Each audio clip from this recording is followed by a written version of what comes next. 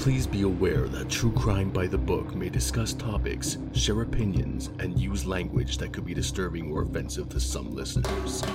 Listener discretion is advised.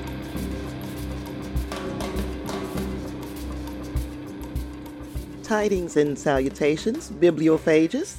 Thank you for joining me on True Crime by the Book, where every other Tuesday we meet up to talk real crime, one page at a time.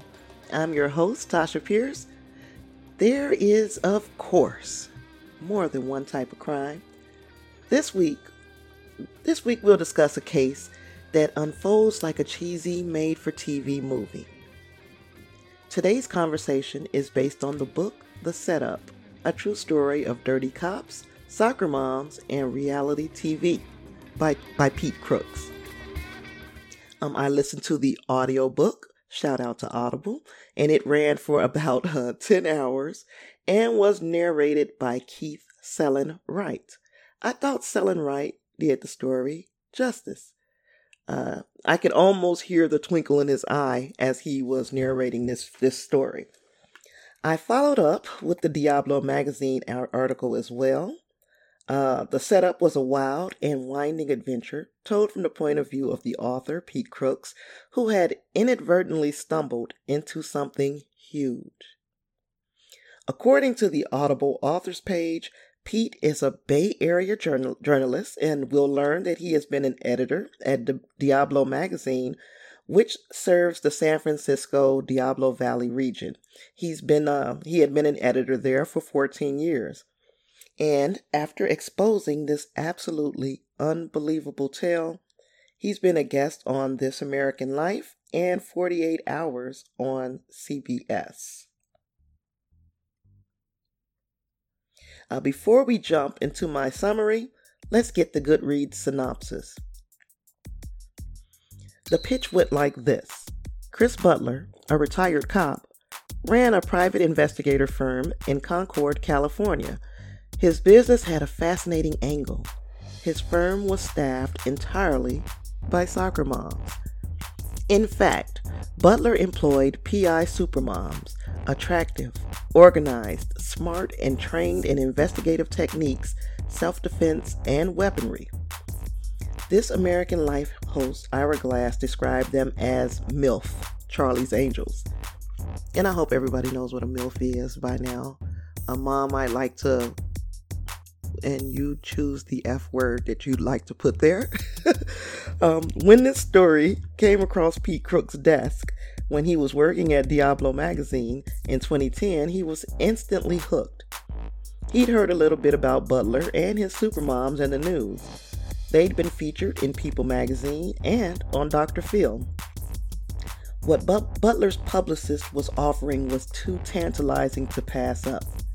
An opportunity to ride along with Butler and a few of his sexy PIs as they prepared to start filming a reality TV show. He soon found himself deep in the underbelly of fake sting operations, wannabe celebrities, police corruption, drug dealing, reality television, double-crossing employees, and more twists and turns than a dozen crime thrillers. A wise person once told me to believe half of what you see, none of what you hear. I'm not sure that sage advice was meant to cover audiobooks, but while I was listening to The Setup, I more than once thought to myself, there is no way this is possible. But by the end of the story, I was exhausted. If you're unfamiliar with the case, I hope it is as thrilling for you as it was for me. Of course, there is no way I can hit every high and low during this episode. Regardless, I hope my telling encourages you to pick up the book. Now, like we've already revealed, Pete was an editor at Diablo magazine in 2010. He covered entertainment, and there was the word that a local private investigator firm would be getting a reality TV series. The show, PI Moms, would be airing on Lifetime because where else?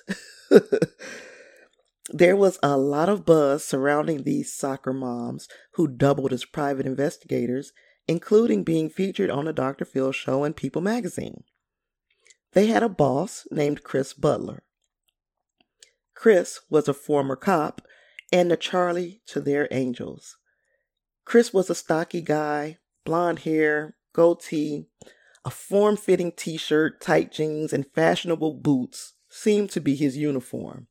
He kind of looked like you expected him to. He looked the part. Well, this was a pretty nice report to feature in Diablo.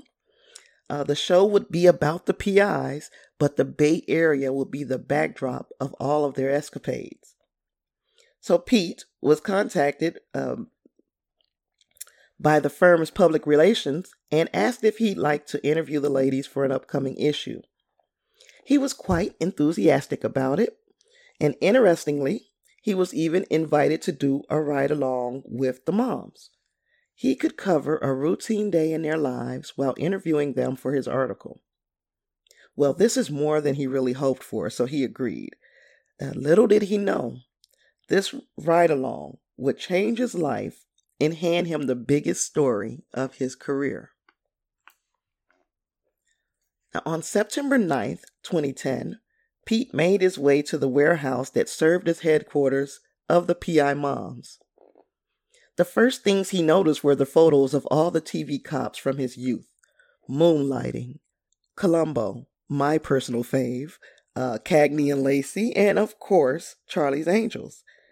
After meeting the staff and getting through obligatory niceties, Pete was eager to get a glimpse of the girls in action.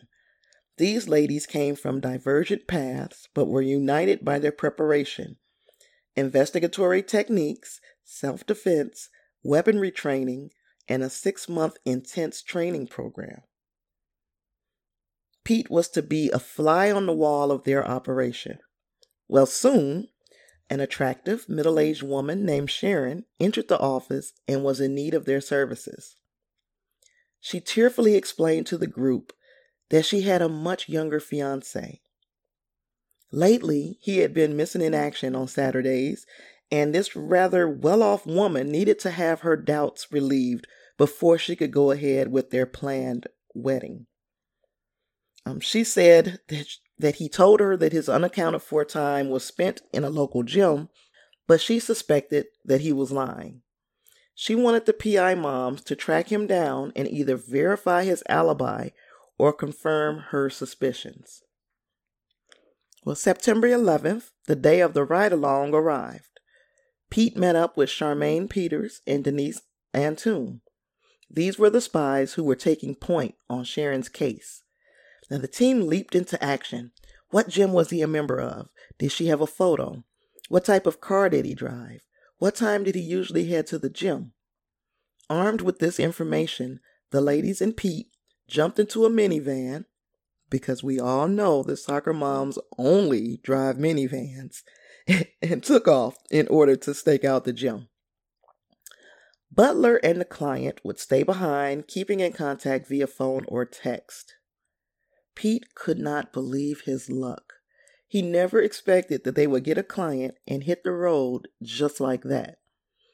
He sat in the back seat taking notes and wondering how the case would turn out. He didn't have to wait long for the next chapter to unfold.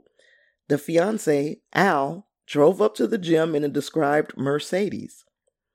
The moms pulled out a camcorder and trained it on their subject. He was wearing his workout gear and carrying a gym bag. It looks like he may really be going to work out. Imagine how surprised the PIs were when he returned minutes later, dressed in a casual outfit. He jumped back in the car and drove off. The moms pulled out behind him and tailed him in what the book describes as 1 car length behind. They made the same turns as him. They made the same traffic violations as him. This has got to be the worst example of secretly following someone ever. Now, if the man looked in his rearview mirror, the trained investigators would be made. Pete mentioned this to them, but they assured him that the driver was in his own little world. He wouldn't notice the minivan with the camcorder in the windshield that had been following him since he left the gym. Well, they were the professionals. What the heck did Pete know? He's just a freaking entertainment editor for Diablo, right? These skilled and highly disciplined experts were actually going to be part of a reality show. Pete stayed in his place. They continued to trail the Mercedes until they got to a gated community. There was no following him in there. They'd be forced to wait for him to come out, and they couldn't definitively tell their client what he was up to. This felt like a dead end. But it seemed luck would prevail once again. Playboy pulls back out on the highway, but this time not by himself. Al was now accompanied by a beautiful young woman. With the chase back on, the group shadowed the couple to, among other places, a jewelry store. The oblivious lovebirds stopped dead in front of the minivan with a whole damn camcorder set up in the dashboard and shared a kiss. Then they went into the store and spent some of the old lady's money. 3 hours in, and they'd already confirmed the client's worst suspicions. But the moms were ordered by Chris to continue their surveillance. In fact, he was dispatching a second team to further document the fiancé's actions. Pete didn't understand why they would need any more evidence, but he kept his mouth shut and rode along.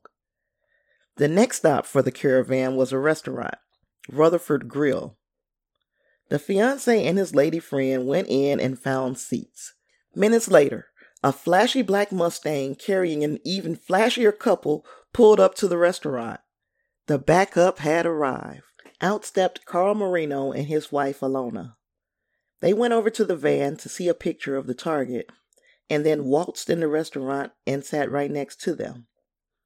Soon the Marinos had struck up a conversation and were really getting acquainted with Al and his date. Well, the trio in the van were starving, so they also went inside and sat right next to them. Now, this was really odd. Pete was closest to the cheater and his lady friend. In fact, he could hear their really, really juvenile conversation. "Oh, I'm hot. It's sweating." "Yeah, I'd like to lick that sweat right off of you." "Oh, I can't wait to go horseback riding." "Horseback riding? Isn't that close to the hotel that me and you know? Juvenile. Thankfully, he and the moms went back to the van after eating. Carl texted them that he and the missus had been invited to join cheater and friend at a hotel, because that's a thing that happens on random Saturdays between strangers. Well, the motorcade was soon traveling to a Holiday Inn Express. The cheater and his date in the Mercedes, the Marinos and the Mustang, and the moms in the minivan bringing up the rear. A text announced that another car would soon be joining them, one carrying Chris and Sharon the client. Pete thought this was highly irresponsible and problematic, and he told Charmaine and Denise just what he thought. This was going to turn into a horrible, horrible episode of Cheaters where people are going to fight and things are going to be thrown, and Pete really didn't want to be part of that action. Sharon was the last person who needed to be present at this hotel. Things could go south in a real Jerry Springer sort of way. The moms and Pete watched the two couples go into the hotel. Then Chris and the client pulled up. Chris came over to the van and instructed them to follow him. Then he and Sharon jumped into the Mercedes and raced off, seemingly leaving her fiancé stranded at the hotel. They met up at a nearby parking lot. Before the car was even parked, Sharon leaped out and ran over to the Mercedes, her car, that the scoundrel had been driving. Using her keys, she popped the trunk and rifled through his date's bag of gifts. After seeing the evidence of Al's dalliance, she began to sob inconsolably. After completing the 10-hour stakeout and witnessing its aftermath, Pete went home. 2 weeks later, he joined the moms and Butler for a self-defense class at the UFC gym, the official gym of Butler and Associates. He used this time to also chat with the crew. He had material for a hell of a story. Later, he began the writer's process of putting together an article that would captivate his audience. 3 months later, he was ready to start writing the piece, but on January 3rd, he received an email. It read, "I'm writing this as a courtesy to you. It would be a mistake to publish the article on the PI moms and Chris Butler that you came and did a story on a few months ago. Chris totally played you. The case that you sat on was totally scripted. All of the participants were employees or paid actors. The client actually works for the agency and was a former client. The boyfriend was a friend of Chris's, and his mistress is a hired decoy. The entire Napa trip was planned out, and the investigators knew exactly the course of events. The only reason Butler wants to be in your magazine is for advertising purposes. The whole PI Moms thing has even been crafted just to get on the TV show. You have a great and classy magazine. I would hate to see it cheapened by someone of low character such as Mr. Butler." Who the heck is Rutherford? Pete was perplexed. He wanted answers, so he made calls to everyone involved in that godforsaken ride-along. Charmaine, Denise, Marino, Butler, they all assured him that the whole thing was legit. He asked Butler to put him in touch with Sharon, the client. "First thing tomorrow," was the response. Alone with his thoughts, Pete began to wonder. Had he been duped? He was beginning to think so, especially since Butler never got back to him with Sharon's info. In the meantime, Rutherford made contact again. This time he named the mystery date. Her name was Ryan Romano. Pete did a Facebook search, and there she was. She was Facebook friends with people who were friends with some of the PI moms. Not even 6 degrees of separation, huh?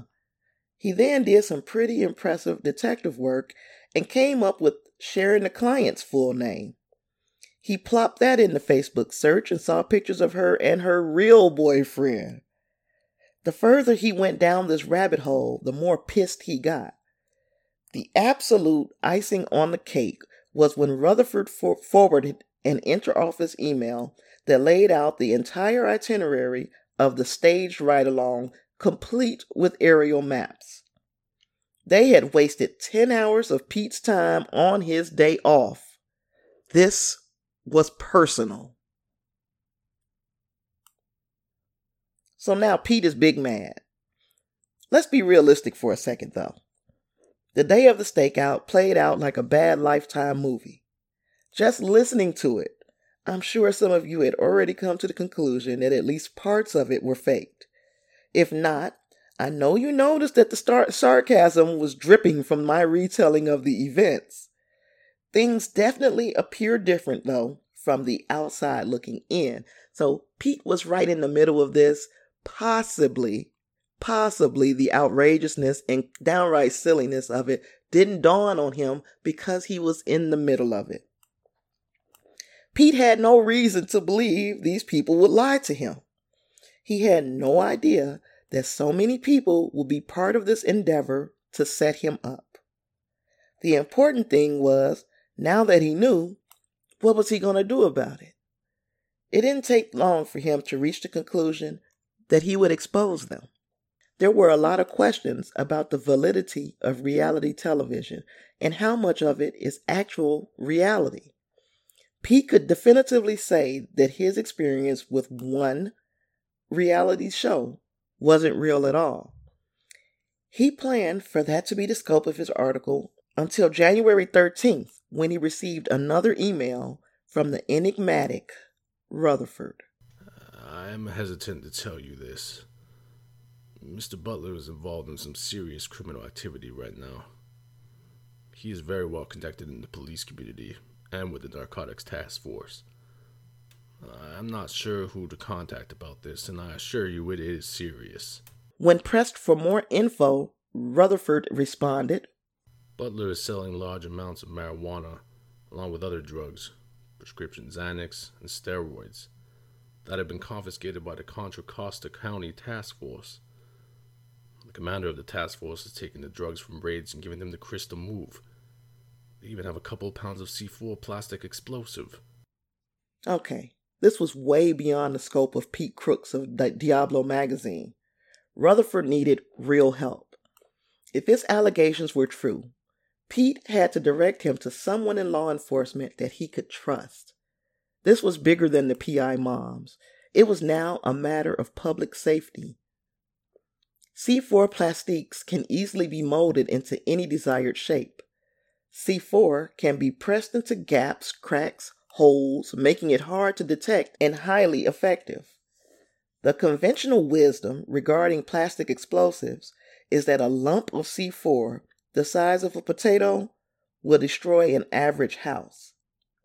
Imagine the amount of damage 2 pounds of the stuff could do.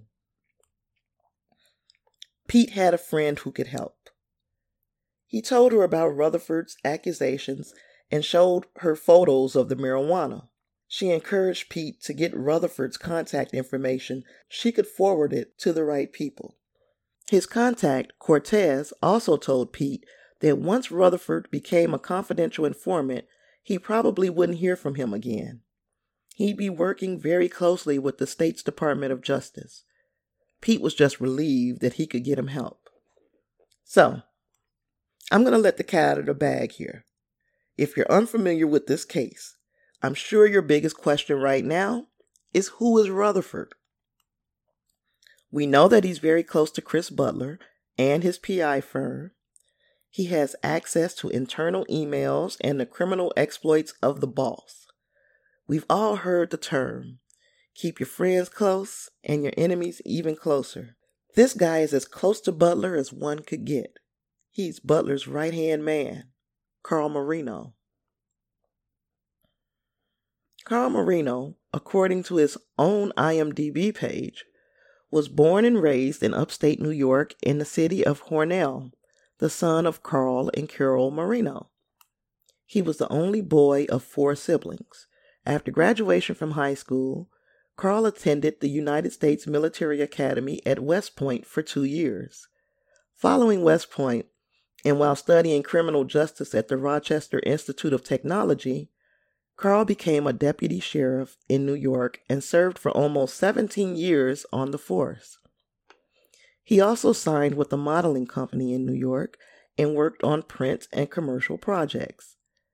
After his service and the passing of both of his parents, Carl moved to California to be closer to some of his family that had moved there years before. While in California, he signed with the modeling agency there. Soon after his arrival, he auditioned for a feature film, got the part, and made his big screen debut in the independent film Sedona's Rule in 2010. Almost immediately after this, he was cast in the NBC show Trauma that was filming in San Francisco and became a recurring guest star. Since then, Carl has worked on and been featured in numerous feature films, network and cable television shows, and national commercials. He met Butler when he answered a Craigslist ad looking for someone with law enforcement and acting experience. He was hired on the spot, became besties with Butler, and even was named Director of Operations for Butler and Associates. Over time, they handled a shitload of cases, most of which entailed deceptive practices. They were experts at dirty DUIs. In these scenarios, a client would want them to get a subject, usually an ex-husband, in a situation to damage their reputation. They would throw sexy decoys at them to ply them with alcohol. If the gentleman wouldn't be moved by these beautiful women, they'd send Marino in as a potential business associate or reporter. Basically, whoever could get the mark to heavily indulge in alcohol. When the night was over and everyone jumped in their cars to leave, Butler would send in some of his dirty cops. They pull the mark over, he blows above the limit, and is immediately arrested. This type of sting worked hundreds of times. Then there was a case of the mother who wanted to scare her son off of drugs. She hired Butler. He came to their home and conducted a fake raid.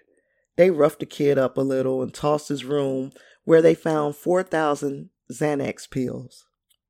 Those were never turned into police.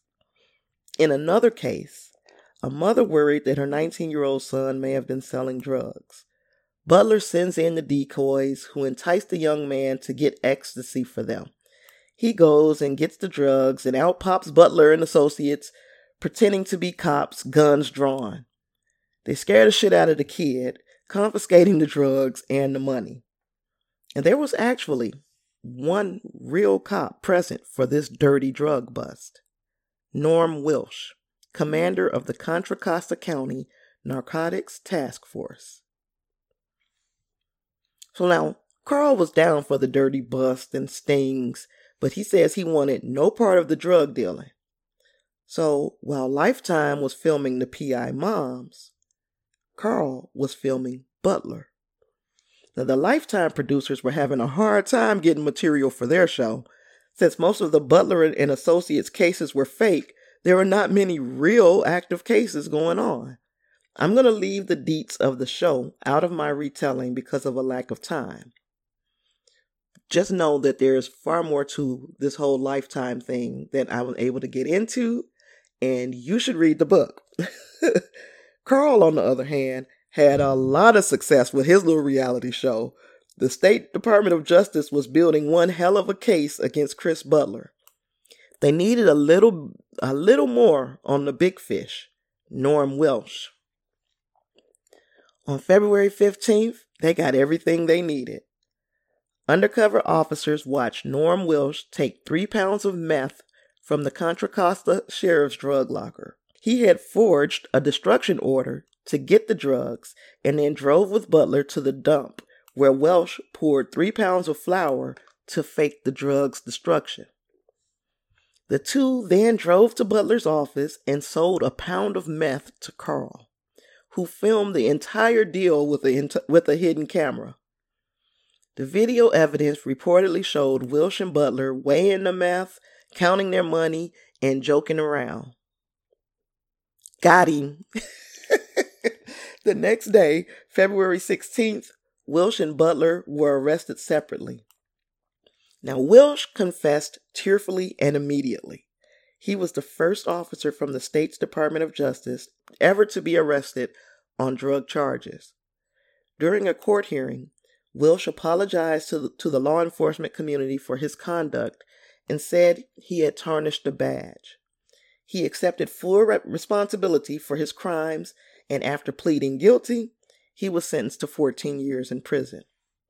Chris was arrested outside the official gym of the PI moms, who by now were no longer a thing. He demanded a lawyer. There would be no tearful admissions from him. He ended up pleading guilty and was eventually sentenced to 8 years in prison. Pete Crooks went on to publish the article in Diablo about the PI moms and the uncovering of one of Contra Costa County's most nefarious conspiracies. The moms moved on to new careers, and Carl Marino? Well, he continued to cross acting with law enforcement.